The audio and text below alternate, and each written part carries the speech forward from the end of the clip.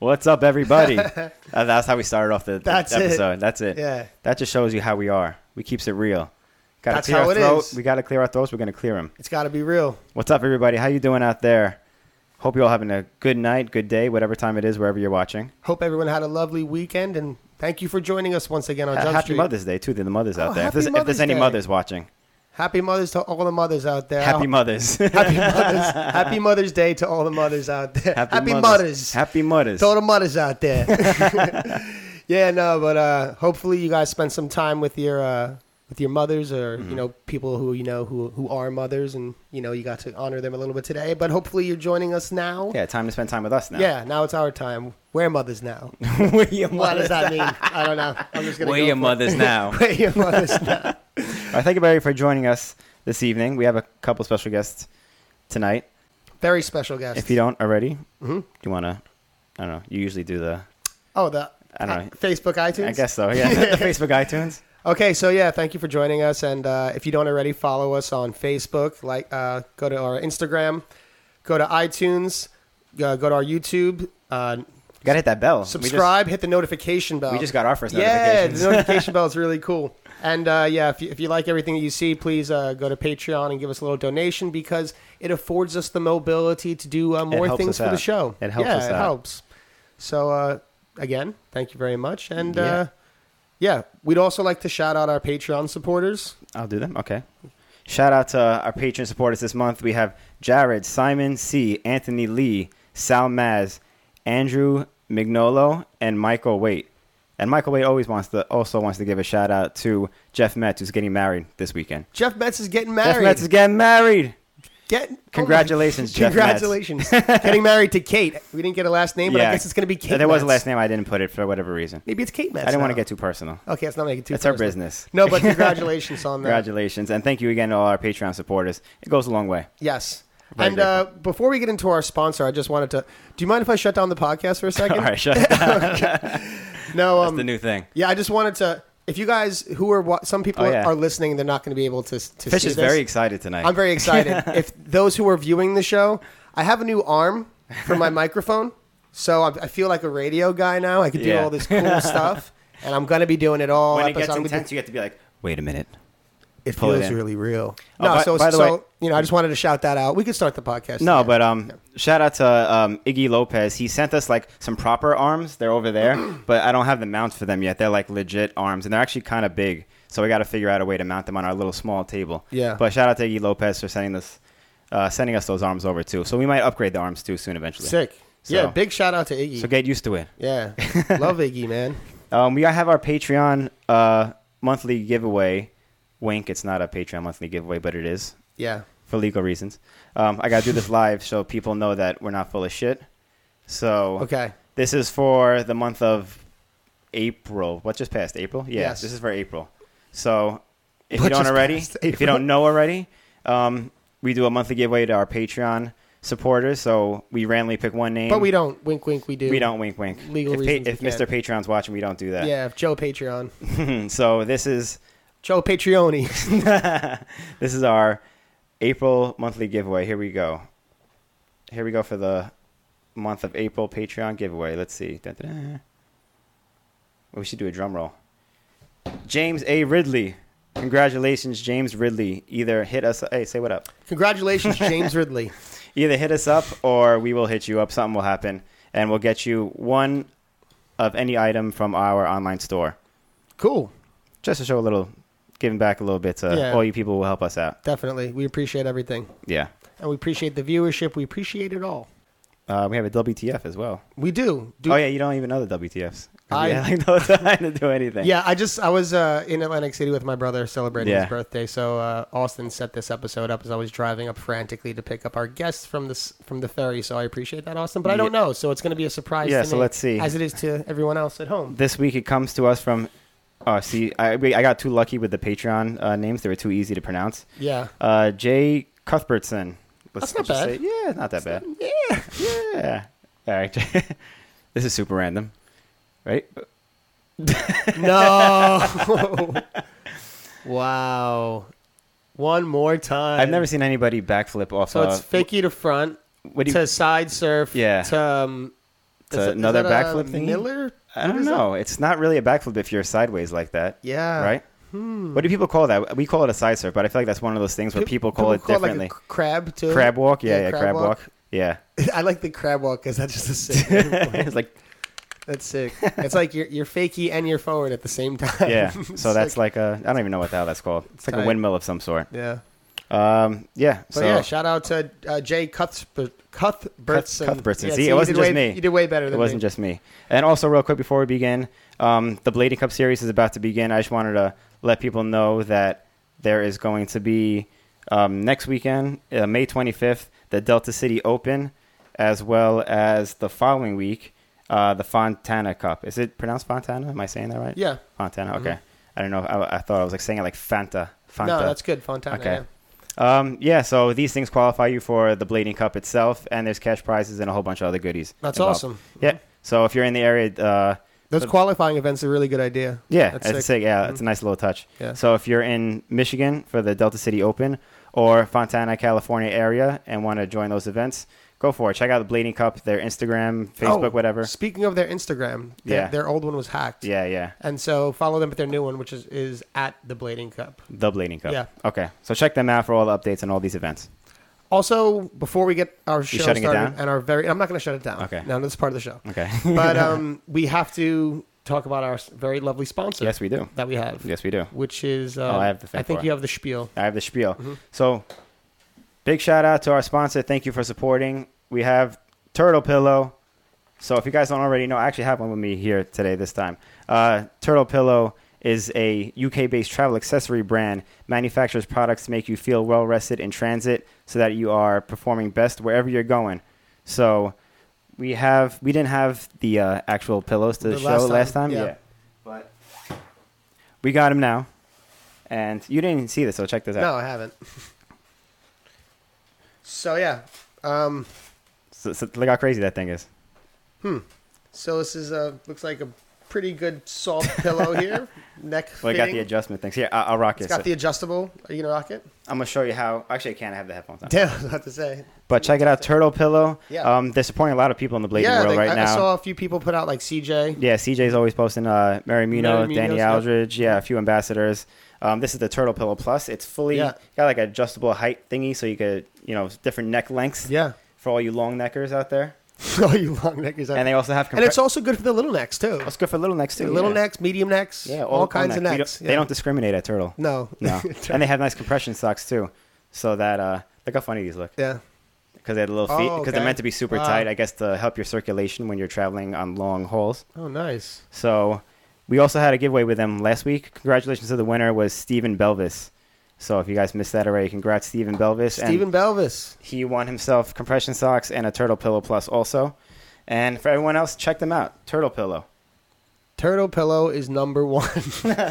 Turtle Pillow. We had a little song. We need to get a Turtle jingle. Pillow Plus. We need Turtle Pillow Plus. Yes. We need a jingle. If anyone knows a jingle guy, have him call A us. jingle guy. Yeah. Imagine that's like your job. Does anyone have a jingle guy? Oh, there's totally jingle guys out there. Definitely jingle guys. Hell yeah. 100%. Hell yeah. Jingle guys.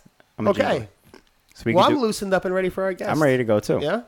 Okay, well, If we're not, let's get a big round of applause. For our first guest, he won the coin toss. If you haven't seen it in our Instagram story, Robbie Pitts. Thank you. It's a pleasure to be here. Seriously honored that both of you guys wanted to have me on the show. It's really nice. We're very grateful that you're willing to come on. Oh man, I'm being in New York, it's like the perfect opportunity. So I know. What are the odds that you would be in New York? We were like, at first we were like, we got to get some international guests on here. And now they're just flooding in. now No, it's true. I mean, New York is just such a cultural hub. You're just going to get people coming here left, right, and center. So I Yeah, feel like we're lucky in that I know, sense. but you're all doing the right thing of like taking advantage of that. So yeah, We're trying yeah. to. We've been a bit fortunate with the guests, but Yeah. it's definitely a place where people pass through a lot. So. Yeah. We're lucky for that. We're not in Yeah. the middle of the country or something like that where there's for sure. no one wants to visit. We got to make up our own Yeah. guests. But Or as remote as Australia. Australia has a ton of people though. No, that's true. Ton of That's people. true. That's true. So Yeah. if anyone wants to podcast in Australia, you got a lot of options out there too. That's true. That's true. Yeah. Okay, first, what are you doing in New York? Well, I've been here since Wednesday, Hmm. and I've been staying with John Jenkins, and basically he and I have been working on a little photo series together because he shoots a lot of fashion editorial stuff, and basically we've just been working on something about the past year, and he and I have been talking about working on projects together, and just teed up to come out here to continue shooting on that and kind of wrap it up. And then at the same time, my good friend Patrick Ritter was going to be in town with also Matt Luda, or Matt Ladusky, as I should say, and Dominic Stransky and Sandra Gruen were coming as well. So Luda's here? Yeah, he's here as well. Yeah. Now? Yeah. Oh, damn. Sadly, I gotta try sadly to not catch him. in the house. Cause No. Well, yeah, that'd be weird if I didn't know he was in the house. But yeah, like I also hadn't met Dominic and Sandro before, and you know, spoken to them online, and they seem like really great guys, and I'm a fan of their skating. So it was just perfect timing, like just coming out for all of that. So yeah, and this as well. So you're not even here for any skating thing. It's just straight like some fashion stuff. Well, no, I mean like both, you know, because like the homies. Yeah, I just you know, I this is actually the first time I've been here in like the last 2 years. We're both for the Boshi skate off, and basically I haven't been just for like a regular kind of visit and a hangout skate session kind of thing. So yeah, this trip's been really great. The last time I did that was in 2014, and I was here for just under a week, and I was here for the Cosmo Memorial session. Oh, sick. Which was really awesome. I think that was the only. No, I skated twice actually. I think that trip. I also had a session at the Washington Heights skate park. But Was the Cosmic Memorial session the Under the Bridge one? No, we met at the big skate park down in Chelsea Piers? Is that what it is? Yeah. And then we went and skated street, kind of from there along the riverside. Yeah. We hit like 2 spots. It was just awesome. It was kind of like my first insight to seeing like the camaraderie of New York City. Because I actually felt, and I feel like I spoke about this with people at the time, that it reminded me a lot of Melbourne and Australia in general, because I feel like the scenes out there are like very close, because we're so isolated. It definitely seems like that from our perspective too. For sure. And yeah, I think it's important to like, because when you come to like the events, like whether it be Bashi Pope or whatever competition, you just don't get the same feel. Like, so you get to experience more of that like real session vibe as opposed to like the chaos that usually ensues in the midst of those events. Definitely, and you like hopping around too, skating from spot to spot. That's like something we used to do that in Melbourne, right? Yeah, that's how when I was there, you skate like that too. So, like, since I've been here, like, it's really reminded me of just being back home in Melbourne, because like the public transport system's like really awesome, and you basically do the same thing. Yeah, and just being able to like, I don't know, just the energy of being here in the city is kind of electrifying, and I just love being able to just like skate from spot to spot. I mean, personally, that's actually my preference. I love like in LA where I'm currently living, I love to do that. Just my favorite place to skate is downtown LA. I love to just go down there and just skate around, find things to skate, and it becomes its own like kind of like physical activity in itself. Getting from one spot to you're warmed another. up when you get to the spot that way. Yeah, exactly. It's a good because feeling. it's so common, in this like California to have to drive places, and that's fine. You end up going to good spots, that might be a bit more remote or whatever. But there's something so kind of like I find just so fun and exhilarating when you don't really know what you're going to skate, and you just sort of have no expectations. You go out and it allows you to open yourself up to the possibilities of like finding something kind of in anything. The way. It's a totally different energy for sure, because we grew up skating like that in New York, where we just like skated spot to spot, and it was definitely like, oh, what's that? Like something you might like you randomly bump into like so many other things. Completely. And just like I think too, like with the energy of like sitting in the car, going to a spot, you like might be anxious, like, oh, I'm gonna skate here, and then it's less like on the. I never thought about that. I never thought about that difference, because you always get to find spots on the way to another spot. When you're driving from spot to spot, you have to know where you're going, unless you see something on the side of the road. But like, other than that, you don't. Yeah. I remember that. I found that very interesting. Jeff was talking about that when you had him on the podcast recently. Like talking about the different sessions, how like out on the East Coast it was far more just like session style skating as opposed to the filming of the trick kind of thing. Yeah, the Sydney and Melbourne thing like always reminds me of that, because like even from like back in the day, like all the early videos, just like seeing just like the crews of people, and like it was known for also like the concrete parks back in the day, like the really sick ones, wherever those were. But for sure.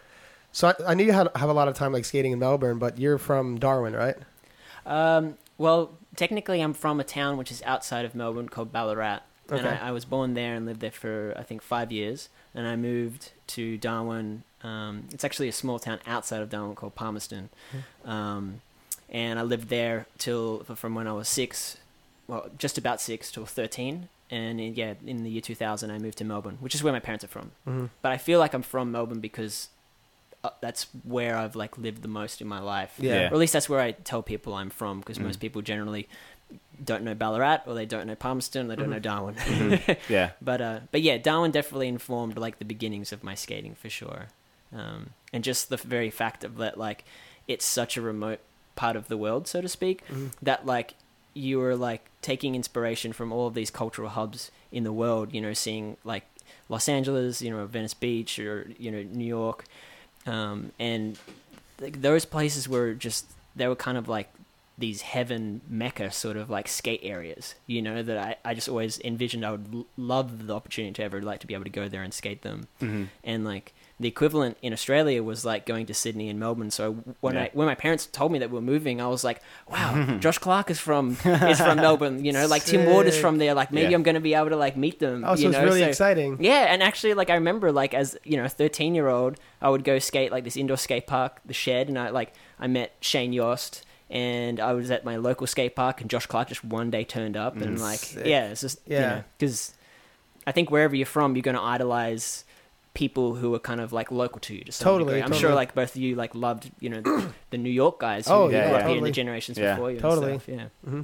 So it was easy to kind of bump into people too in that sense. That's also another city thing compared to you know, driving around from spot to spot. Yeah, because you can run into people all over the place. Well, I was saying to Bill earlier that basically since I've been here, like, I feel like I've encountered more people, and it's not just having like a, you know, a talk or that kind of an interaction, just literally passing by more people than I have an entire year of living in LA.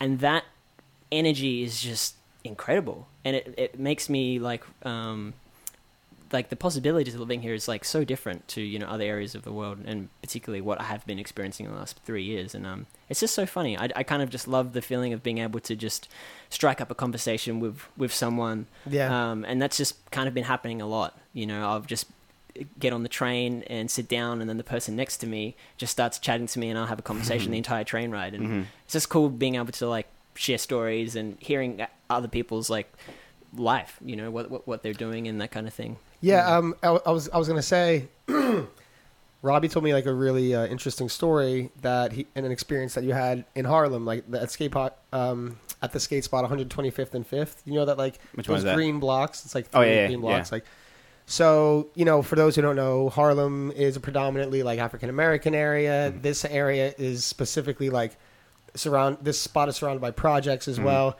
And like Harlem banter is like generally like, you know, for lack of like a better term, it's like ball busting, like rib poking. It's like, oh, look at this motherfucker, right? You know what I mean? Type. Excuse my French, but it's like, look at this guy right here, you know.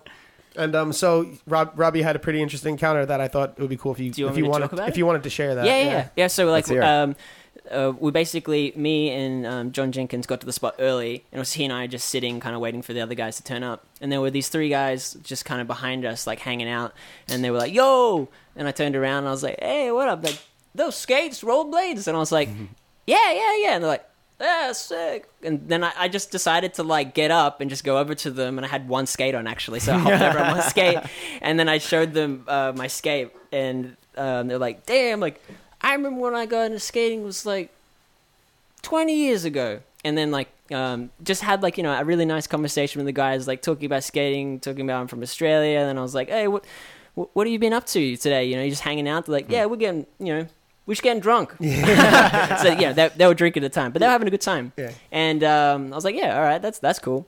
You know, it's a nice day. Yeah. And kept talking, and one of the guys, his name was Scrappy. He very, very, very nice fellow. The story got really good really fast. Yeah, it's a great story. I think he was in his 50s, looked very, very good for his age. And so he goes to me, he's like, would you like to drink some Jameson with me? You drink Jameson? I was like, I mean, I really don't drink very often, like at all. But, you know, it's like in those moments, I was just like, sure, man. You know, like, oh, yeah, I'll drink some with you. And he's like, all right, you keep skating, and I'll get you later. And I was like, I didn't really think anything of it, because I thought like maybe he would just, you know, go off and it would just amount to nothing. Yeah. But literally, he came back like 30 minutes later, and he'd bought a brand new bottle of Jameson whiskey from a liquor store, obviously. What? And he's like, "All right, you go get the cups." So I went across the. I was like, "All right, he's actually done this, right?" So I went across the street and I got these, just plastic cups.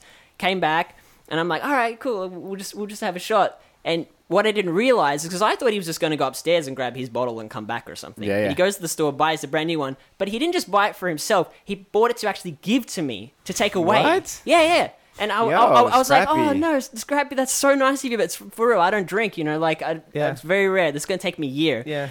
And these lovely ladies who were around him, like one of them was like, at one point, she's like, "No, you got to take this from him, honey, because like he's trying to do a really nice thing for you. Like he wants to give this, And in that moment, I realized I was like, man, Scrappy, that's so nice of you, dude. Like, I'm seriously like, this probably will take me a year, but every time I take a little sip, I'm gonna remember Scrappy. Yeah. And like, just I don't know. It's the whole kind of experience out of that, and I had a conversation with them maybe for like half an hour. Like, damn. I got their phone numbers. Like, one of the ladies' name was Grace, and we exchanged Instagrams. But it was just like talking to them, and like I feel like in those environments, it's like I just like chatting to people because hearing what they're up to and what they're up to. But I also think it's a nice thing to like, I'm from Australia. I'm not American. I'm not from New York. I'm in Harlem, skating somewhere I've never skated before, and they're seeing someone. It doesn't probably look like they live in the area. So I think it's nice to approach them to be like, hey, what's up? Like, we're just, wasn't saying like, I guess I was saying like, yeah, we're just skating here and just hanging out, but just be friendly and to like interact and to kind of like show that you're just a regular person as well, even though, your lives may be completely different and give them the time of day just to like share something. And for real, like, I mean, I'll remember that like moment probably for the rest of my life, Totally. Yeah. And I even said to Scrappy, like, I was like, I do have your number now, so I think I will probably hit you up every time I take a sip because I'll remember that bottle. Yeah. And I'll be like, yo, Scrappy, just hitting the Jameson, just having a good time. That's sick. So, I did not expect that story to turn out that way. I thought he like had a bottle in his back pocket. I'm like, oh, it's kind of sketchy taking like someone's like personal shit, but he went and bought it for you. Grace, one of the ladies, gave me a whole fresh box of like mixed fruit, beautiful mango, blueberries, kiwi fruit, and she's like, no, you give it to your friends, you enjoy it. And I was like, no, like this is your food, you can't just give this to me, like as in like that's so kind, but I really appreciate it. But she was very nice and insisting, so I was like, all right, this is great. But I opened up, I was like, nah, you gotta have some before I take it over to the boys. So they got some mango and then we all ate it, and it's good. See, people think New Yorkers are assholes. That's New York, People think New Yorkers are assholes, but we're nice people. Yeah, no, it's a very community city. Yeah. Like I mean, we are assholes, I guess, but we're also nice assholes. Yeah, you're very honest, and that's what I like. I think, like, the nature of like being so condensed with so many people kind of like gives off maybe this stereotype or this attitude that everyone is like really hard and like not wanting to interact. But I think it's a byproduct of having to live so close that like you give each other the kind of space, like if you're on the train like really close together or whatnot. But in the right sort of environment, in the right times, like I feel like people are very approachable, and if anything, they're not fake. Like they'll tell you like a yes or a no, they'll tell you exactly what they think, and it's like I really respect that, and I kind of like that attitude that you're not being like there's no like fluff, it's very honest and authentic. Yeah, I respect that too, and that's a really well put assessment. I agree with that. Yeah. And I think people here really appreciate individuality because I've just noticed so many different people just doing like their own thing, and it's just That's like New York. Yeah, I respect. That's why people are so interested to probably talk to you. Also, they see you're not like like everyone else, and they Yeah, I mean, I've been getting a lot of comments on like the way that I dress, just like people pass like. Patrick filmed one this lady the other day. We were in this park up in Harlem, and she was just walking by, and she goes, "That was so hot." No way. Or something like that. It was, but like someone else is just like, "Oh, that's real."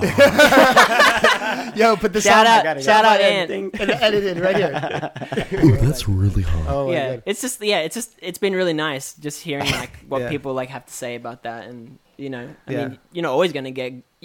You're always going to get positive things, of course. Yeah. You speak so highly of New York. Would you ever consider moving here? This trip has honestly made me consider it. This is the one? Like wholeheartedly. Yeah. It's the Jameson. Maybe. No, but I know what you mean about that. Like, Yeah, if you would have came in February, you might have felt different. But yes, Yeah. I know what you mean. Like when it's a beautiful time in New York, the interaction. But is different. you know, I was hanging out with Michael D'Andrade and his good friend Hector. Yeah. And this was the other day, and like we were talking about that, and I was saying that one of the main things about moving to New York that always kind of like maybe a bit hesitant was because of the winters, and in Australia and Melbourne it doesn't get to the point where it snows or that kind of cold, so I haven't really lived through that. And I love skating all year round, obviously. Yeah. And I think it was Hector who said that it kind of weeds out all the kind of like assholes, I think he said. No, totally. In the sense that, like, so? in the sense that there's so much like people that are always kind of here. I get the and idea. that like the people that stay through the kind of year are like people who are like committed and who love the You kind of earn it. city. You Because earn I the could summer, imagine yeah. the city is also very transient. You get lots of tourists and like people that come. I don't know. Maybe they've got work Yeah. stints for like 6 months or something, and it's like, oh shit, better. Sorry to swear, but No, like, yeah, that's- just to like split, you know, kind of like You can real swear quick, if you want. right? Yeah. Okay. This guy's in New York. He's cursing all the time now. Hey, get the fuck out of here. I'm just trying to blend in. You clearly blend in. Yes. Yeah.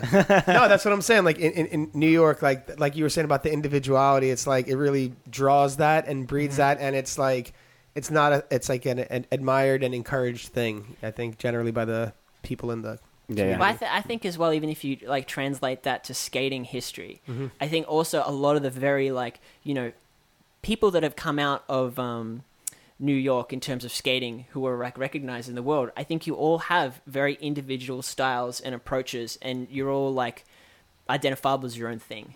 You know, the both of you, you know, you've got Mike Johnson, you've got someone like like Ryan Jacqueline. Yeah. Oh, totally. You know, like the across the board, like you're all kind of like, I don't know, maybe it is within the culture, and then it translates to skating that you're all like trying to fight for your own kind of like probably does. you know, idea and of how you want to present yourself. You're a very analytical guy, I've realized. Yeah, a little That's bit. awesome, man. Yeah. Because I feel like you're spot on with a lot of this stuff. You know. Yeah, definitely. Yeah, I suppose so. I mean, I guess I feel like I've always been a pretty good like observer. You know, I like to understand things. You know, so I've always liked to you know, research and to just hear stories and find out how things are the way they are and why that they are and what influences people to do those things, and like, you know, Connect the dots. Yeah, because it's like, I mean, if you only experience one thing, it's so common to just be like, the like what's foreign is fearful to you. You know, that like, you know, to be closed off to like someone doing something different to you. But it's like, it's like the same thing of like going and just talking to someone, of just hearing someone out and hearing what, how they do things or what their life is like. And it's like, there's so much to learn through creating dialogue, you know, it's whether Totally. that's just, I 100% agree. yeah. And so, yeah, I don't know. I've just always been intrigued by like learning more about things. And I feel like I never want to feel like it's like there's a cap on like evolving or knowledge or anything in life. Never. I don't think That'll never be the case anyway. Yeah, No matter what you're doing, there's always so Yeah. much to learn There's out always there. room All to these grow. different people to meet. totally, exactly. And it's like how I am now, you know, it's like I hope to be a better version of myself in 10 years, 20, you know, and so forth, you know, like that's just how I like to see it, you know. I don't think like how I am now is like some concept of like, I know it all, you know, it's like some perfect idea of who I am or what I want to be. And it's like, you know, there's always room to find out more things, you know, internally and externally, I think. Yeah. That's badass. Yeah, dude. yeah, that's very well Damn. said. That's very well said. Yes. We were talking about this Welcome briefly to the podcast. we were talking about this briefly, kind of like with the Kelsels, how like when you Yeah. look back at yourself in like past generations, like Yeah. you see how far you've come. Sure. You see that a lot in yourself too. Yeah, I'll definitely. Like, I mean, I was always someone who, like, I think it's like a byproduct of maybe being like redheaded. Is like, so I felt like kind of ostracized as a kid in a way because I like stood out and was different, you know, like everyone gets made fun of. But like, I think because of that, I never felt like, as a personality as a kid, I never felt to be the top person in a social situation or a group or something. So I always sort of felt like second. So I always kind of looked at other people who were these sort of like alpha figures, you know, people who were extroverted, who had kind of like more of a like defined personality or something, as like, wow, you know, like they're so cool. Like, you know, like I would love to be like them, or like there's something about them that's inspiring. And so I always took inspiration from other people. Like I remember like one of my first influences, like that was really strong was like John Elliott, and then like Brandon Mattia was like a really another one. And then, as in, like, I basically just tried to look and skate like them. Right. You know, so if you ever saw old photos of me, that's, you know, it would sort of just look like, them. Mm-hmm. That's sick. That's sick that, like, Brandon Mattia is one of them. I know. I was thinking that too. He was the reason why I grew my hair long in the first place. Like, really? Because, like, I just, he was sort of like, you know, I think, like, he was of the times, but he also had always this kind of, like, quirky side to the way he skated and his approach to like his tricks and everything. You know, he did really, really big stuff. Which is obviously very like of that era, of that time. Yeah, but he would always do kind of slightly different stuff. He'd do stuff that's like a Christ grind or like zero spin illusions and like And so like I was always intrigued by people that just did something a little bit kind of different. John Elliott's the same way too. Yep, exactly. And I remember one of the first things that took me to like, wanting to really like, I suppose, dress differently was Ollie Short and Micah Yeager. They were like kind of the two people that were like really influential on that. And particularly I remember like Ollie Short, there was a photograph in Daily Bread. It was a Lucky 7. And he's doing this fish brain on this like end of a fence, and even that is like this like unusual kind of trick for the time, and just like how he looked, like his whole presentation. Well, he was just different altogether. Yeah, everything. Or at least at that time, he like fully changed the way that he was. And I don't know. I just saw like if he's doing that, like I would love that, just to do that too. So I kind of just like went and did that, and it really wasn't a subtle kind of change, so to speak. Like it really was. I was wearing, I suppose, like, XL size t-shirts and such. And then I just started wearing smaller size clothes, and kind of from there, I just, and it was informed by like, I was getting more into music. And like you were saying before, me being analytical, I would look at like all these photographs of that time and see how people were dressing and whatnot. And it would, to see that like people would do something that you don't see in the present day always intrigued me, and I just kind of got inspired to sort of try to like replicate that in a way, just do it for myself because it seemed kind of fun, and because I didn't necessarily feel like I had an extroverted personality, it was more of like an opportunity to kind of like dress up. I didn't think of it at the time, but I feel like that's what I was doing, like putting on like kind of like an outfit. And when you go out into the world, I feel like particularly like at that time when I was like only 18. It forced me to sort of develop like a confidence and a sense of a feeling that like you're doing it because you want to do it, and you're not like dissuaded by people. Like, were you scared to make that transition?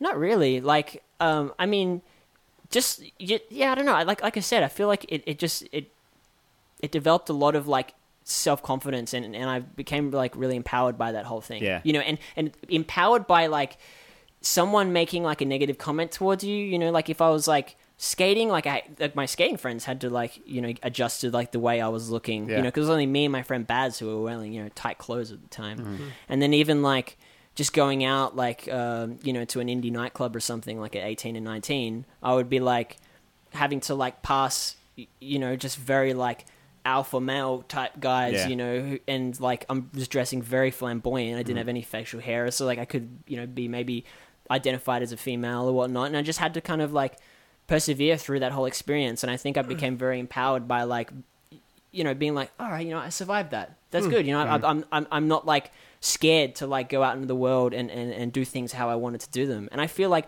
as you just kept doing it, like people kept asking me after it's like, in my mid-20s or whatever, and it's like, man, I've been dressing like this for like, more than not in a way, and it just feels kind of normal. And I feel like, I don't know, it just seems like once you start doing it for long enough as well, people just identify you as that's the way it is. Because I remember like even when I was, in my early 20s, like maybe when I first was like on the international scene of the skate world, so to speak, maybe there was like some like criticism or hesitation to be like, whoa, what's this guy doing, like dressed this way or whatever.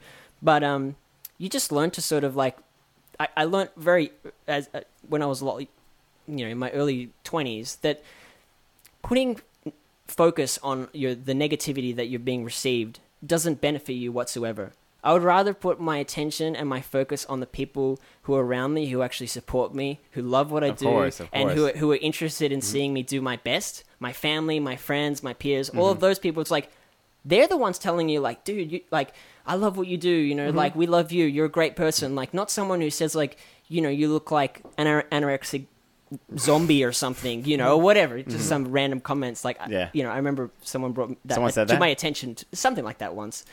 But, you know, it's okay. It's like I said, sometimes things that are different to people, they express them in interesting ways. In a way, you kind of know you're doing something right when you're getting criticized for it. You're doing something different and you're pushing the limits in some way, the boundaries, you know. Right, for sure. I mean, yeah, I think that always does seem to, like, be the kind of, like, nature of that sort of thing. If you're doing something that might be inherently considered controversial or something. Yeah. So do you think, because I was actually going to ask, like, you know, like skate influences, fashion influences, right? Yep. But so you went from the baggy clothes to, like, you said, like a tighter thing, and then you said you were feeling like empowered in these situations. And so is that like something you took and ran with, or like what like inspires? Because obviously you have a very like unique fashion, and like we were talking, like you being in the streets in New York, people like hollering and saying things. That happened kind of in its own thing, because like I was always inspired by different periods of music and fashion. So they always like coincided. So at first I was really inspired by New York 70s punk scene. Like Dolls, the New York Dolls was like the biggest. Like Johnny Thunders was like Staten my Island thing. David Johansen's from Staten Island. Oh really? Yeah. Wow. I saw him on the S48 bus about 5 years ago. Damn, I'd love to run into him. That's amazing. It's probably like 10 years ago. But, I'm sorry. So I basically was into them, and then I like got really into the 60s. And again, it's just like finding out these new like generations of like of people doing different things creatively, you know. So like I really got into like the late 60s, like particularly like the English psychedelia area, and I would like dress like that, like these very like ornate, you know, jackets and neckerchiefs and like and but then as I was always going through it, like I couldn't wear that stuff skating, so to speak, or at least I felt at the time, because like I didn't have a lot of money, I was younger, and I was like, I don't wreck my stuff. So I was like searching for a way to like find a fashion that would work with skating, you know. And then I remember I got really into like late 60s American I guess hippie, you know, fashion and stuff at the time, like Crosby, Stills and Nash and Jefferson Airplane and stuff. So like that was something I felt I could translate to skating. So if you look at like my Seven Rats and like Valor for Life period stuff, that's kind of like where I was at. And then like it like evolved into kind of going back to like the spirit of like the New York stuff of being like I always loved the Rolling Stones, and like Keith Richards is one of my biggest like fashion inspirations. And so like it kind of like went back and forth for I suppose like a good while, but at some point I felt like doing something like, it's like work with skating. You get to some point, if you're doing something for so long, you understand it really well, and you kind of have developed a palette for yourself. It's the same way as your trick vocabulary. And it's like, oh, how can I express myself in my own way through that? So at some point, after like dressing in my own ways for 10 years, I started just to thinking of like, oh, how can I incorporate, you know, sort of disparate elements together that, you know, might be fun, and like expressing myself kind of more in my own way through my clothing, as opposed to like researching, you know, I call it researching, but like, you know, I have tons of books of like Rolling Stones and, you know, like just being influenced. Yeah. Of like Keith Richards and stuff, and just like, oh, I would love like how that belt is worn, or how that scarf was worn. And it's like, then I started to think about how I can incorporate, you know, elements of clothing in my kind of own way. And that's where I feel like now when I dress over the past maybe like 3 or 4 years, has been more of an extension of like my own creative ideas of how, I'm having fun, like dressing and thinking up outfits and stuff. It's like, yeah, I mean, even before I came out to New York, like I just thought about like, you know, these two tops, like the Hawaiian shirt, I'd never worn it over my ruffle shirt before, and I just thought of it together. Oh, that's what's going on there. I didn't notice that. Yeah. You're getting a lot of compliments in your shirts, by the way. Oh, thanks.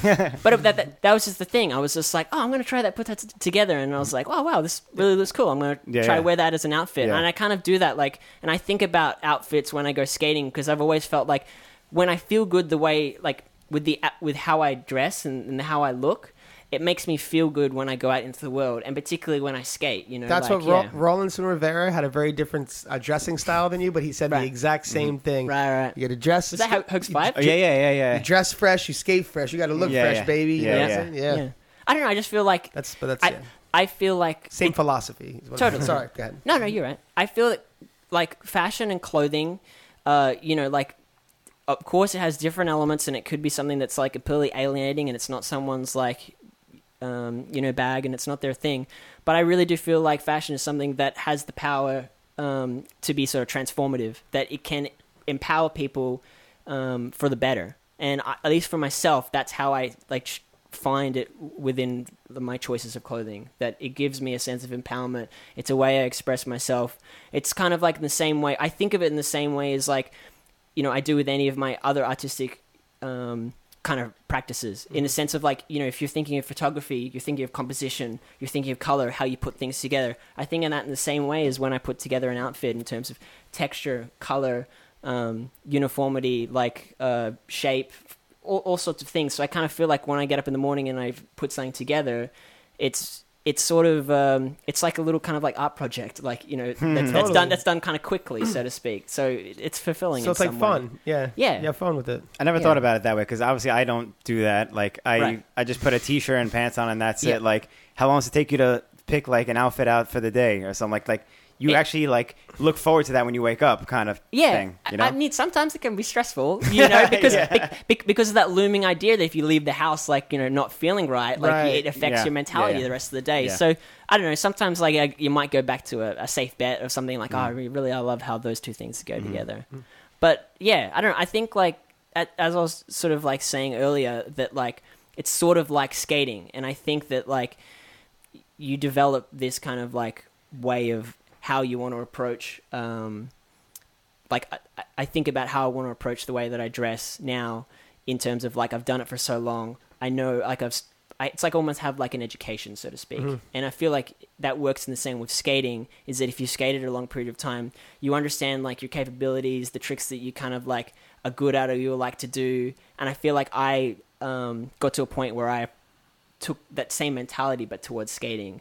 I was gonna actually like say, like, now that you've explained that, like I can see how it's relatable in your skating, and how you've like, because I think generally over the past few years, or I bet as long as I've known you, you kind of like experiment with these like new ways, or like not normally traditional like ways of skating, and so I could see that. Was that influenced by your fashion? Like, did your mindset change on fashion influence your mindset change on skating, or were they like hand in hand kind of thing? It seems like just a mentality, right? I think they just sort of both coincide, and they're sort of the exact same sort of process. Yeah. But I think like with skating, I feel like I grew up having a very traditional like skating upbringing. Like I would, like learn, grinds on ledges and flat rails and switch ups and do like drop rails and gaps, like. There's not a lot of like footage of me, I suppose, on the internet of that era. Like, I mean, I think there are, but there's not tons. But if you look at it, it's like very much of that time, and it early really 2000s-ish kind of thing. Yeah, and really was about like 2005 onwards where I started dressing differently. But I don't even think the skating really kind of went in that sort of way. But I think the period was like 2014, 2015. I remember I came on the trip to the US, and I had been going through university a lot at the time, and I hadn't skated as much. And when I came here, it was so fun. I was like reconnecting with so many friends that I hadn't seen for so long, and I skated the most that I had in ages. It was almost like 3 months or something. So I came back so invigorated, and I remember feeling like when I would go skating, I felt at that point no pressure to skate a spot if I didn't feel comfortable doing it, or also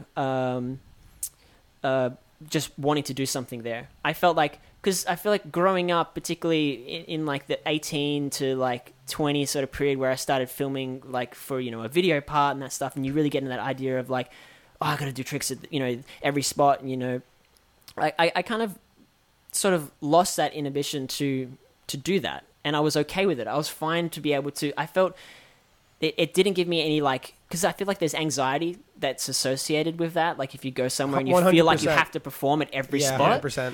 And like maybe even like feeling as well, like because there was, my early 20s, I started skating for Valo, like in Australia. And there was that like pressure I put on myself to like, I have to skate everything because, like I'm on this platform and people see me and stuff.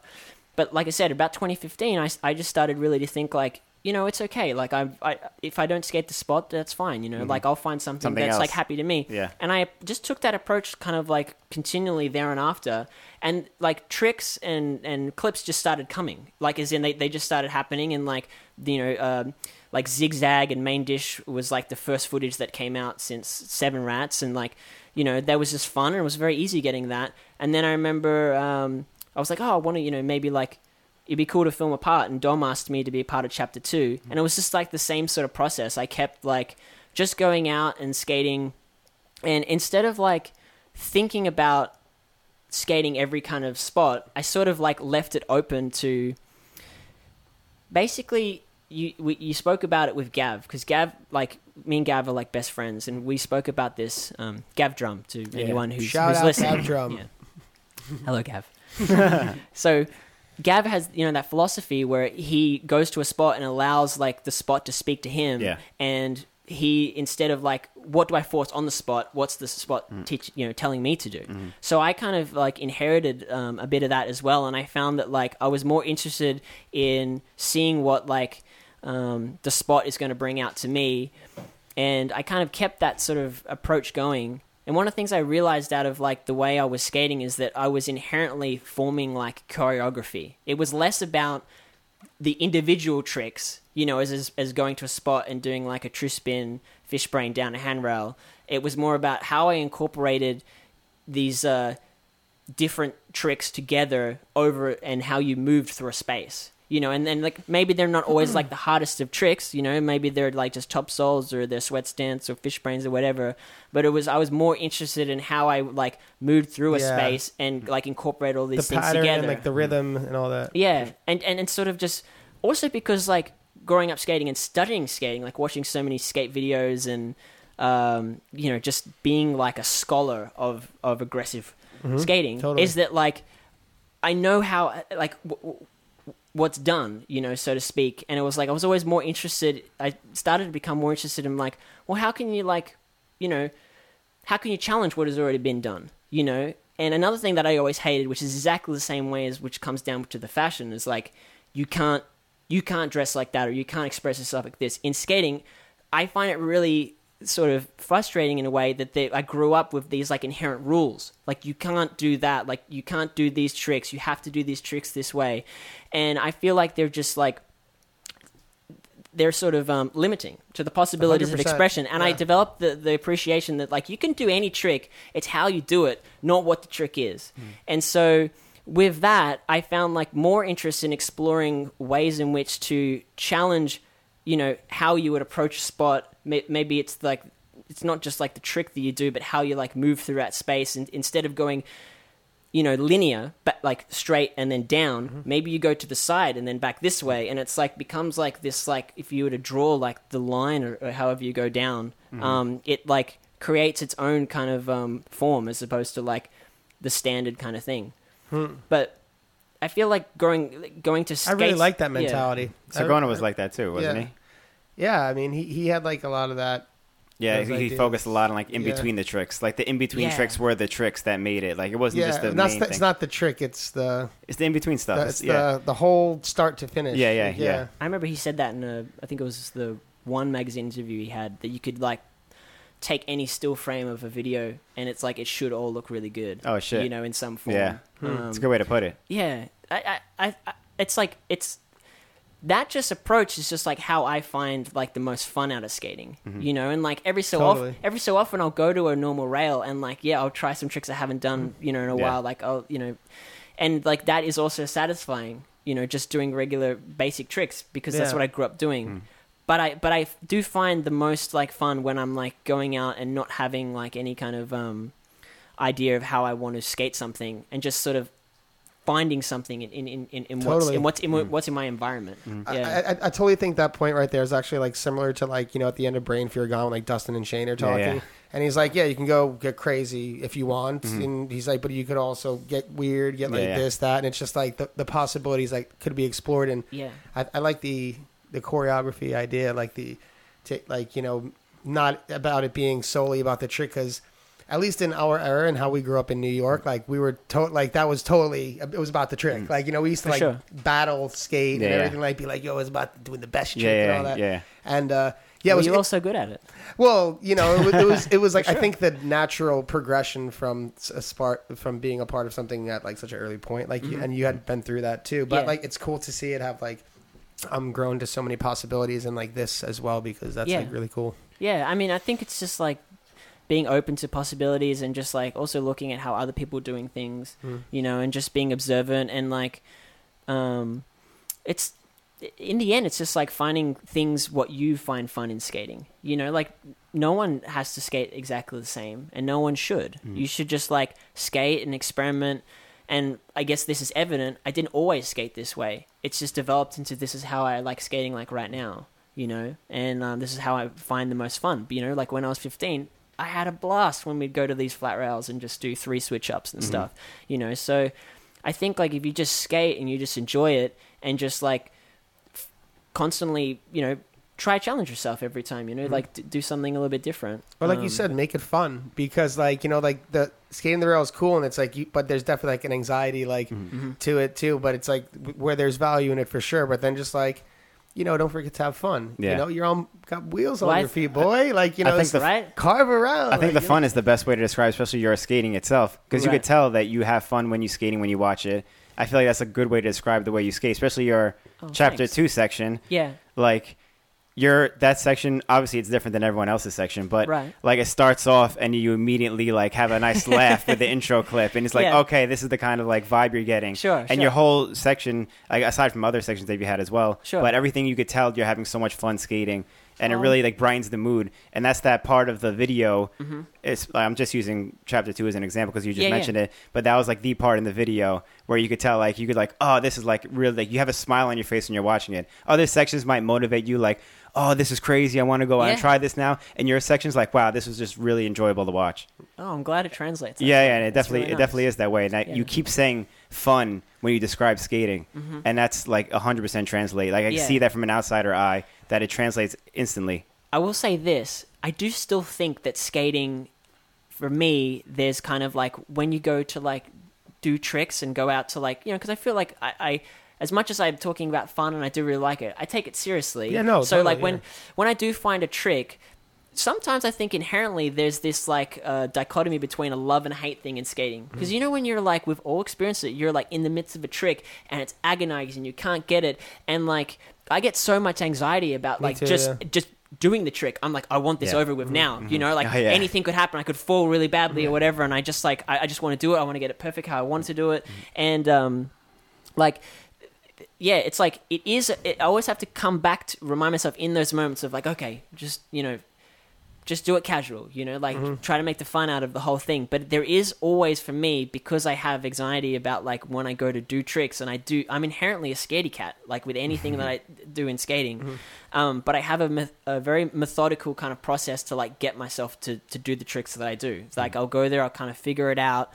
You know, I might just like play around with this or that, and when I feel comfortable enough, like I'll speak to whoever, and at least if this is for filming, I'll speak to whoever. I'm like, okay, I think I'm ready to do this. And one thing I will say that changed my perspective to skating is my good friend Malcolm Hurd.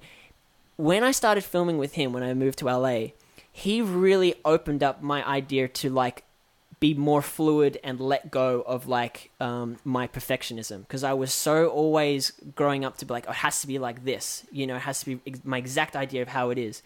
But by doing so, by being so rigid, you actually lose the opportunity to allow the kind of like spontaneity of like your movements, which are like ingrained, which are just in you from so many years of skating, that you just move a certain way how to get out of a situation because you're like a little bit off or whatever.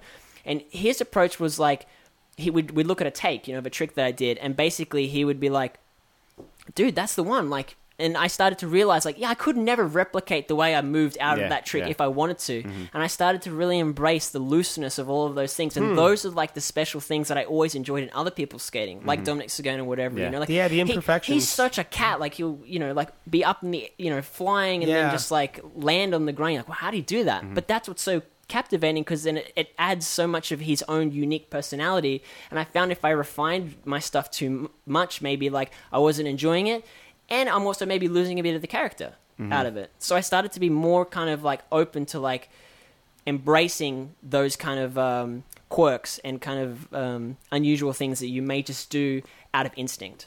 Yeah. That's a good point because we used to always get like that too, like everything had to be perfect kind of thing. Yeah.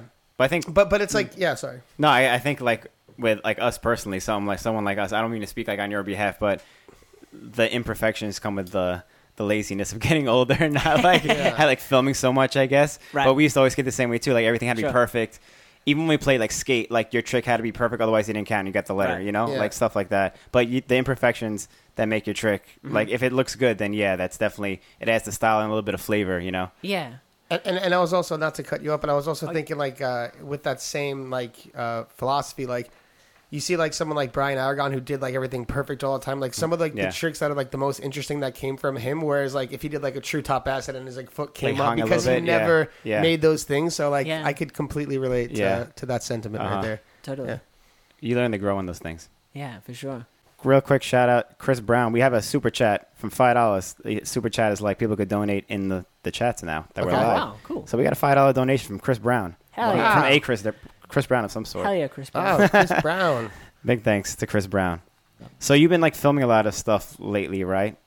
And I don't want to like get into that. I don't know unless you wanted to, because you said you were working on something else. Coming up. Yeah, I've been working on something for about just a bit over a year now, and just like the same mentality we were talking about before, you know, it just evolved into what this is now, into something much greater, and I'm really excited to finally like release it to everyone. But it's I feel like with every sort of skate part that I've done, I've always tried to like approach it a little bit differently and to see how I can like not only approach my tricks, you know, in like a kind of more explorative kind of way, but also just like the whole kind of aesthetic. Like I don't want to have the same skate park again that I did the one before. Yeah. So I feel like, you know, like chapter 2 is different to Paycheck, you know, and Paycheck is different to Burn LA, and like Burn LA will be different to Valo 6 when Valo 6 comes out, and like this new part will be again different again. Yeah. But I always like use these projects as a way to like explore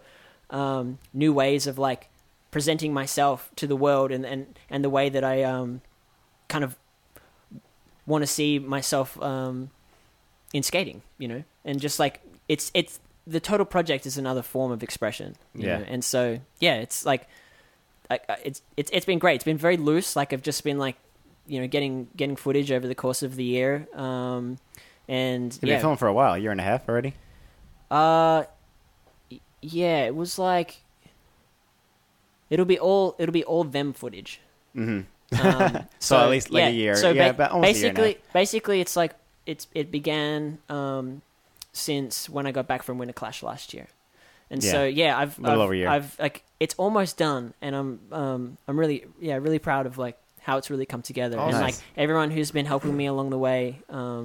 Like it's just you, or are you making a whole video thing? It's just me. Okay. It's just me. Okay. And like, you know, I've all sorts of various people have been helping me film. Like Sean Das has helped me like extensively over the course of it.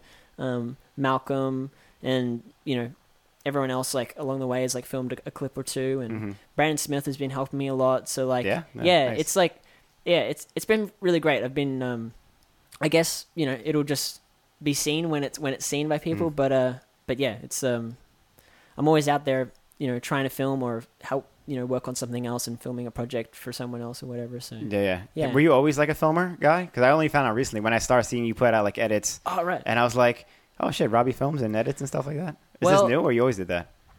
Well, so I didn't film for a very long time. But so basically, like I studied graphic design at university, but my like interest in like art and design and such has like basically stemmed, like I always was interested in illustration and drawing and stuff as a kid. That was kind of my first introduction to art. But everything that I say creatively that I'm interested in came from skating. Because I loved videos, I loved magazines, I loved the brands, I loved clothes, I loved the logos. Like, so I would like try to do the same thing. Like I had a clothing, you know, t-shirt brand for years called Parallel that I did with my good friend Jared Thackeray. And that was because I loved like Mind Game t-shirts. You know, I loved Be Unique. I loved, like the Senate logos. So I was like drawing them, and I started learning Photoshop because I wanted to create my own layout spreads and stuff. So like all the things I've interested in has come from that, and video was something I always loved too. So I studied like media studies in high school, but when I went to university, I went to art school, and then I went to university, but I focused on graphic design. So I never really practiced video as a solo thing in my education. But that was kind of because my friends were always the other ones filming. And so I didn't ever have a camera, so I just sort of let them, like, they sort of assumed the role of the filmer. Mm-hmm. And so that was Jared, like, when I was growing up. And then, like, when I moved to LA, that was Malcolm. And so when Malcolm wasn't filming anymore and I bought his camera from him, at least at that time, he wasn't filming, I sort of assumed the role as the filmer. And so it was, like, kind of my first opportunity to start making skate stuff. Like, I'd edited this crew video that Jared had been filming for like a couple of years, which came out in 2009. It was actually to be the 10-year anniversary, and I'm going to release it this year online for people to watch. Oh, nice. But I edited all of that and put that out. But from last year was kind of like the first time where I started to put out my own films. Mm-hmm. Skating films, anyway. Like everything that I worked with them, all the film work, and then also with Burn LA. That was all like, Mm-hmm. That was kind of my first time. And you had that like zine thing that you did, right? Blade zine? Yeah, Blade zine, yeah. Like, well, that started in Australia, and it was like, I always had this idea of like, how cool would it be if we just got like a whole bunch of skaters together and we watched skate videos in a cinema. Mm-hmm. And so that like started from that. Like I was doing these little cinema series, and then it was all kind of concentrated around doing stuff for community. And when I moved to LA, because I studied graphic design and I loved publication design, like making magazines and zines and stuff, I wanted to extend that to the possibility of doing that in skating. So I contacted, a whole bunch of my friends and also people who I didn't know but appreciated their work, whether it be photography, illustration, or whatnot, and just asked them if they wanted to contribute to this project as kind of a way to be like, hey, we could create something quite interesting here, because there isn't so much, print in inline skating at that particular time. Yeah, totally. So, yeah, I created that as like kind of an opportunity just to see what could happen with it. And I guess that also extends to doing like the Blade in Cinema stuff that I also did at Blading Cup, which was just a larger version of what I was doing in the small little bar cinema in Melbourne. Yeah. But like I did one in 2017, which was a retrospective of John Julio's video career, and then last year I did the one for Brandon Negretti, and you flew some of the guys in, right? Yeah, I flew Mike Lilly and Chase Rushing to come in as well. That's awesome. Yeah, it was so good just to see like all of those guys like together, and I mean they were saying to me Micah was out too, right? I mean like as I said earlier, like Micah was like a huge inspiration for me when I was growing up, and I'd never met him before, and I know he was I guess suppose like disconnected from the skating culture, hasn't really been around and hasn't been attending and that sort of thing. So to hear that he, to speak with him, and he was like really positive about wanting to come out and be a part of it, and just to see him like having such a good time, like seeing his old friends and everything was awesome, and just all of them singing together and like celebrating the positive moments of like, I suppose the one thing is like one person brought all of those wonderful people together, and I think that's really lovely that they're all able to celebrate that together. Yeah, totally. That's a really amazing accomplishment, because I'm sure Brandon would have been stoked for that too. Yeah. Well, I hope so. I mean, he was such a lovely person. Like he I stayed with him, for a little while. Just like I think it was about a week in LA in 2010.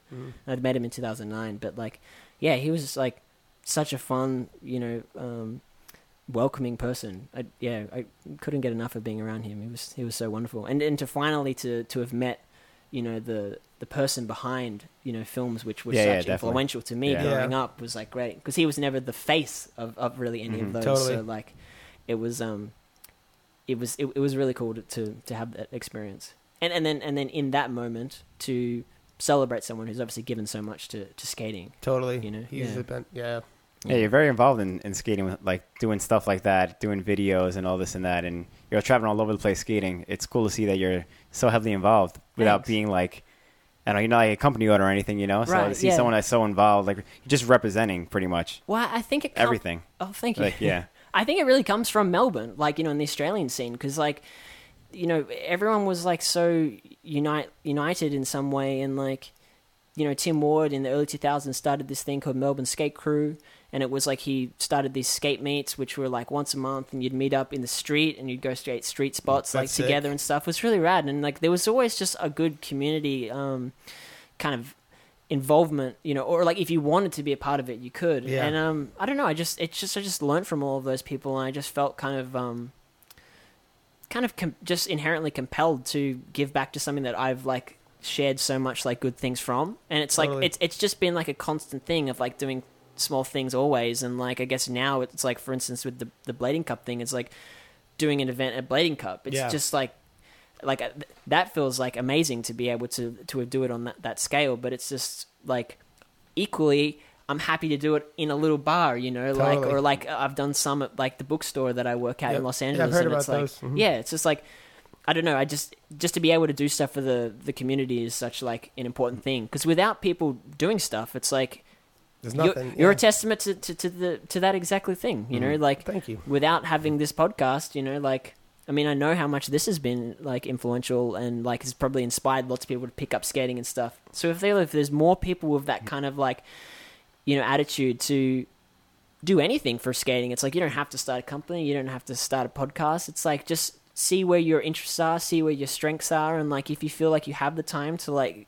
do something, it's like give it a shot. Just do it, yeah, exactly. And why like, not? Be inclusive rather than exclusive. I agree with that. I always had this tagline: "Blade in, not out." That's like just like you can. It's like blade in, that's cool. Just there's more that we can learn from one another than not. I mean, like, it's not to say that every skater we're all going to be best friends and we're all going to have like everything in common. But skating is the commonality, and it's like so if you can just learn to coexist with one another, it's like going to like a skate event and then just like participating in a session. It's like you're learning to skate with people who are like different from you in a lot of different ways. Maybe your social political like perspectives are totally different, but in this moment you can just coexist and just forget all that grind stuff. a quarter pipe or something. That's it. Yeah. Get a fish brain in. Yeah. That's what matters. Leave that stuff home. Yeah, totally. And it's like, and that's what it's about. That's what it's kind of part of what it's for. Too. I think like the gathering of people, just in general, is like I think one of the first things, most important things to growing anything is like awareness. Right. Yep. So like any kind of event that anyone's doing, whether it's a contest, like a movie night. Anything like that, like a screening, just a gathering, like Tim Ward was doing, just to get people together to skate. Like everybody always wants to be included in something. Do something. Yeah. Everybody, it's the easiest way to get a group together. It's be like, oh, there's a session this Saturday. Oh, everyone's going. I gotta go. That's it. And then it creates awareness. It's like, oh, your friends are like, yo, you hanging out this Saturday? No, I got a skate thing to do, like a skate thing, and then that person knows, and it just helps growing. My good friend Jared Thackeray would always, it's this little goofy thing we'd do in our crew. He would always say when we're trying to go to the next skate spot, and everyone's lagging, as skaters we all know, he would go, making first move, hopefully everyone follows. And that's the mentality. If you just make the move, if you like put a poster out, if you make a post, if you make the like thing, and say it's happening, people will follow. If you just have to be the first one to do it, just take that courage and just do it. Because people will follow. Even if it's a small amount, you're probably not going to be there alone.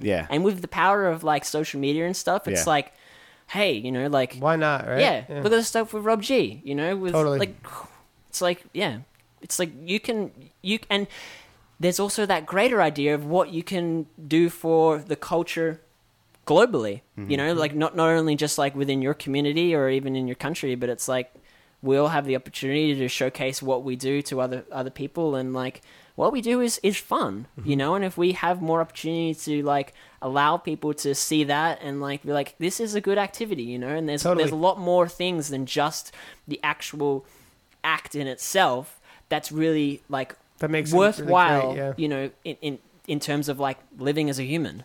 The community in skating is like inherently important. And skaters are so individually different aside from skating. Like you're thinking into fashion. Right. Someone can come into fashion. Like I'm into like photography. Let's say someone into like music things. Or whatever. It's like everyone's so different. Well, first of all, so many good things said right there. Nice. But I open up for questions. I want to ask you one thing before we open it up to questions. Okay. So, I'll try to be a little bit quick. Just a quick. No, dude, it's Okay. cool.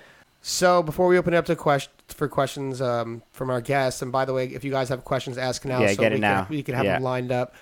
But so you're talking about wanting to get a green card, and you're in the process of maybe doing that. Yeah. So are you planning on staying? Are you planning on? Do you miss Australia? Do you want to come in the States? Right. What's your plan? I'm curious. Well, yeah, I've been living here now 3 years. And Damn, it's been 3 years already. Yeah, it is amazing how fast the time goes by. Yeah. But to be honest, like I remember when I went back to renew my visa in 2017, like Melbourne and my experience in Australia almost seemed like a distant memory. It was like because this was my first time completely leaving my home country and to going somewhere like foreign. That like I was so like consumed by new stimuli and just new experiences and like learning from just having to survive on your own and just to take whatever new opportunities were going to come my way. And so that really felt kind of like, wow, like Melbourne is almost like something distant, but something that like when I went back, I remembered so much about like the things that I appreciate about the city and my friends and my family and my upbringing that's all like inherent there. But there is something that I've always kept close to me as I got older is that, and it extends back to a lot we've talked about. I feel like what you get the most out of in life is when you put yourself in a state of vulnerability, and when you put yourself on like the fringe where like you may be like scared or like uncertain about things, but you sort of have to inherently act. And I feel like going about that with life, like taking that jump to like move to the United States was like a really important thing for me to grow as a person. And I feel like I've learnt so much and done so much and also I suppose accomplished so much within that period of time that like it almost feels like if I were to go back to Melbourne at this point, I feel like it would be cutting that journey short. I feel like there's so much to learn out there in the world, and I feel like I need to continually explore that. And so to be here in the United States, I feel like that will just allow me the opportunity to continue to grow as a person and an artist, to see what can come. Because I really don't know.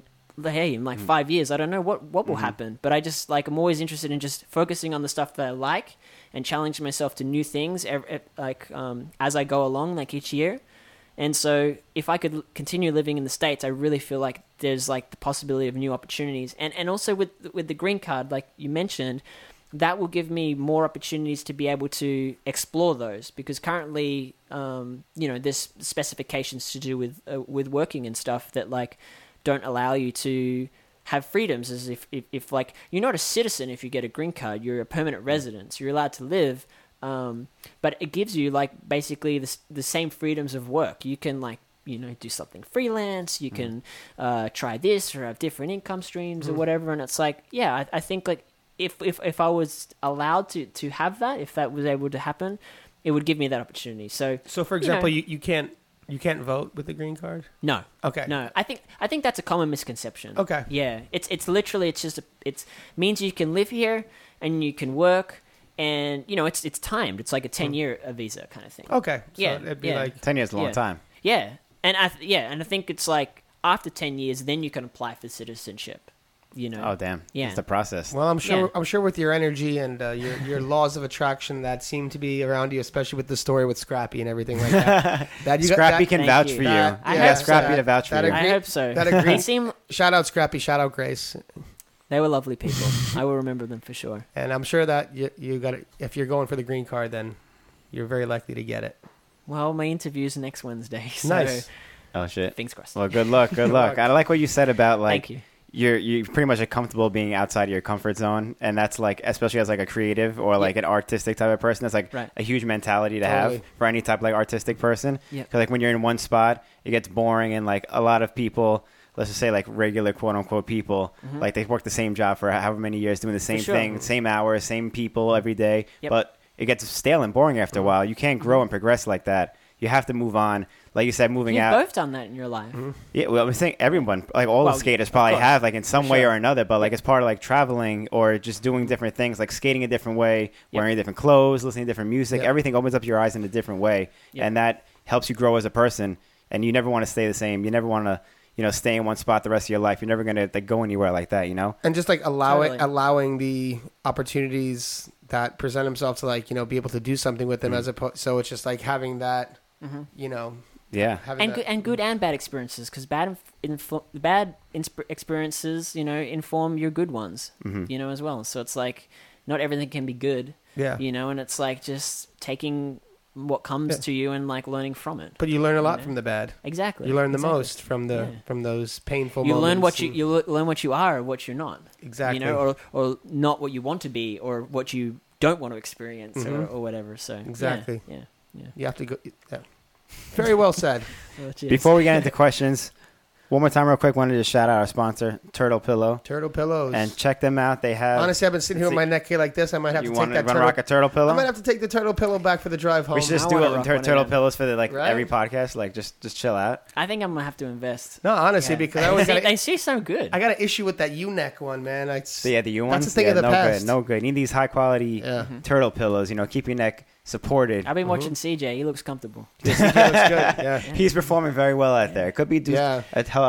help to the turtle And like we were pillow. saying, it fits for all necks. CJ's got like a thick little neck. So I mean, like all necks. Protect your neck, CJ. Protect your neck. Wow. So everyone, check out Turtle Pillow when you I can. love CJ. I love you, CJ. Yeah.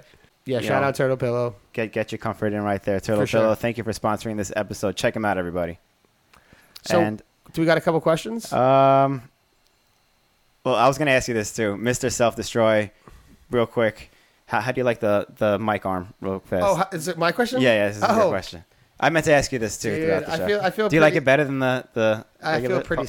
I just feel sick. Okay. Yeah. We'll I feel. You we'll keep are it like sick. that I for feel now more on. pro. We'll keep it like that for now on. People want to know the skate company and Gomtech.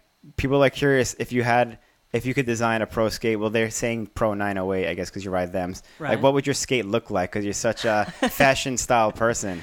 What would you like? Anything in particular? I think that really just depends on the possibility of like What the they could do. technology, Yeah.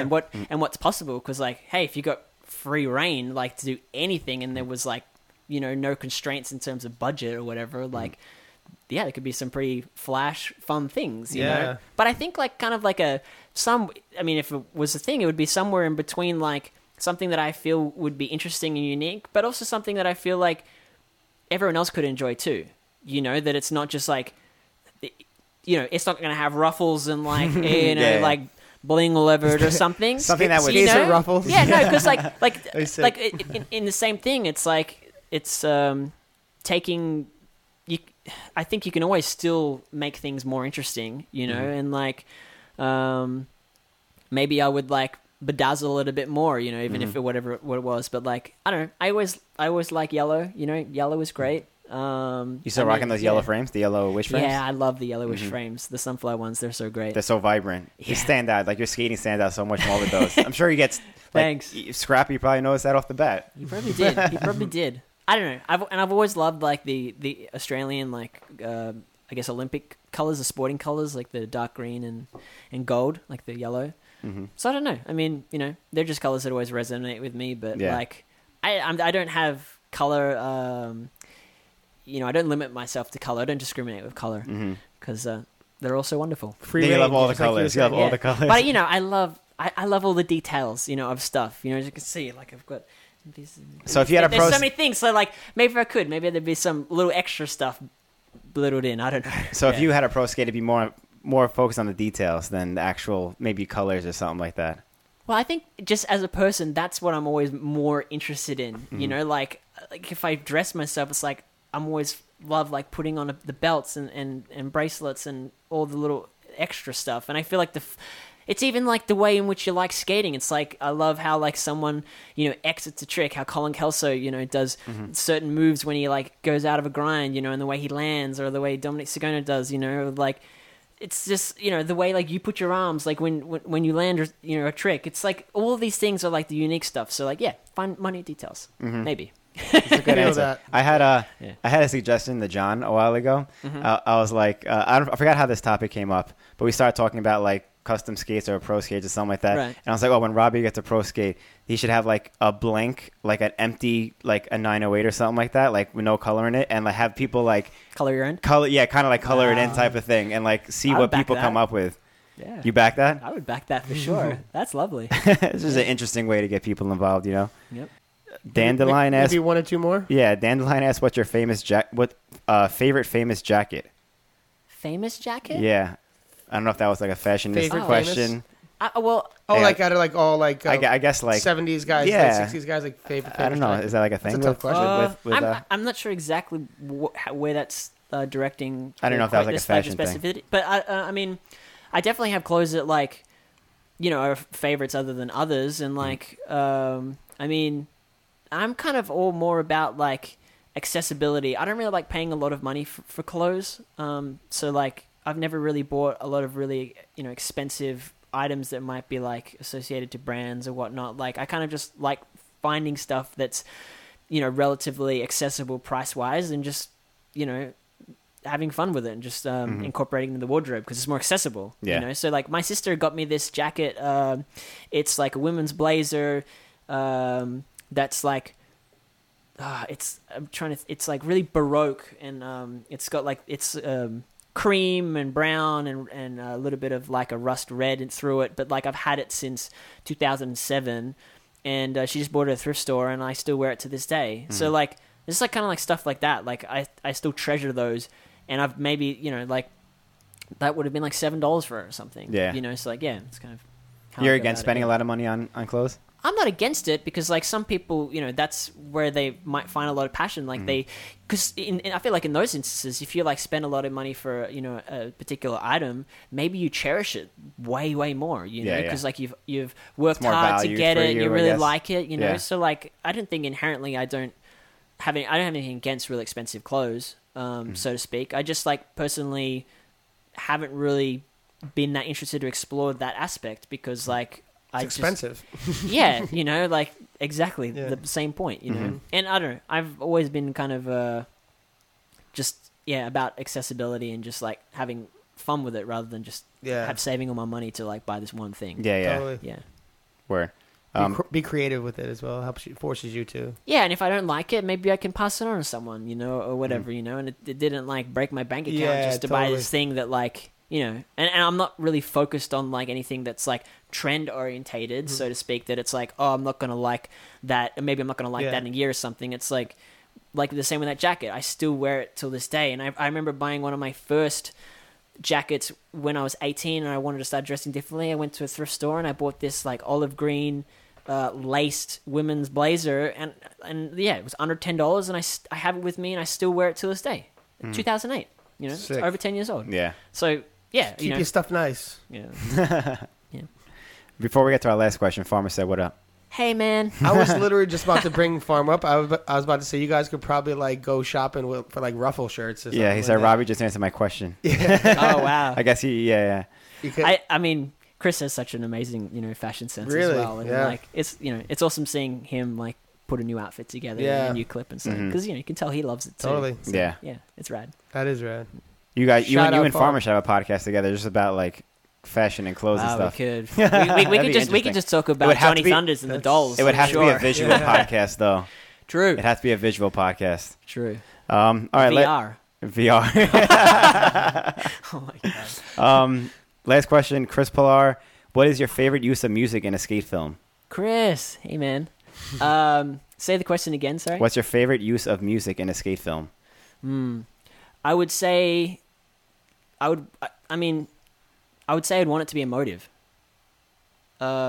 Favorite use of music, and that's Yeah. why I figure I would probably use it, because I would want it to express some kind of like emotion through it.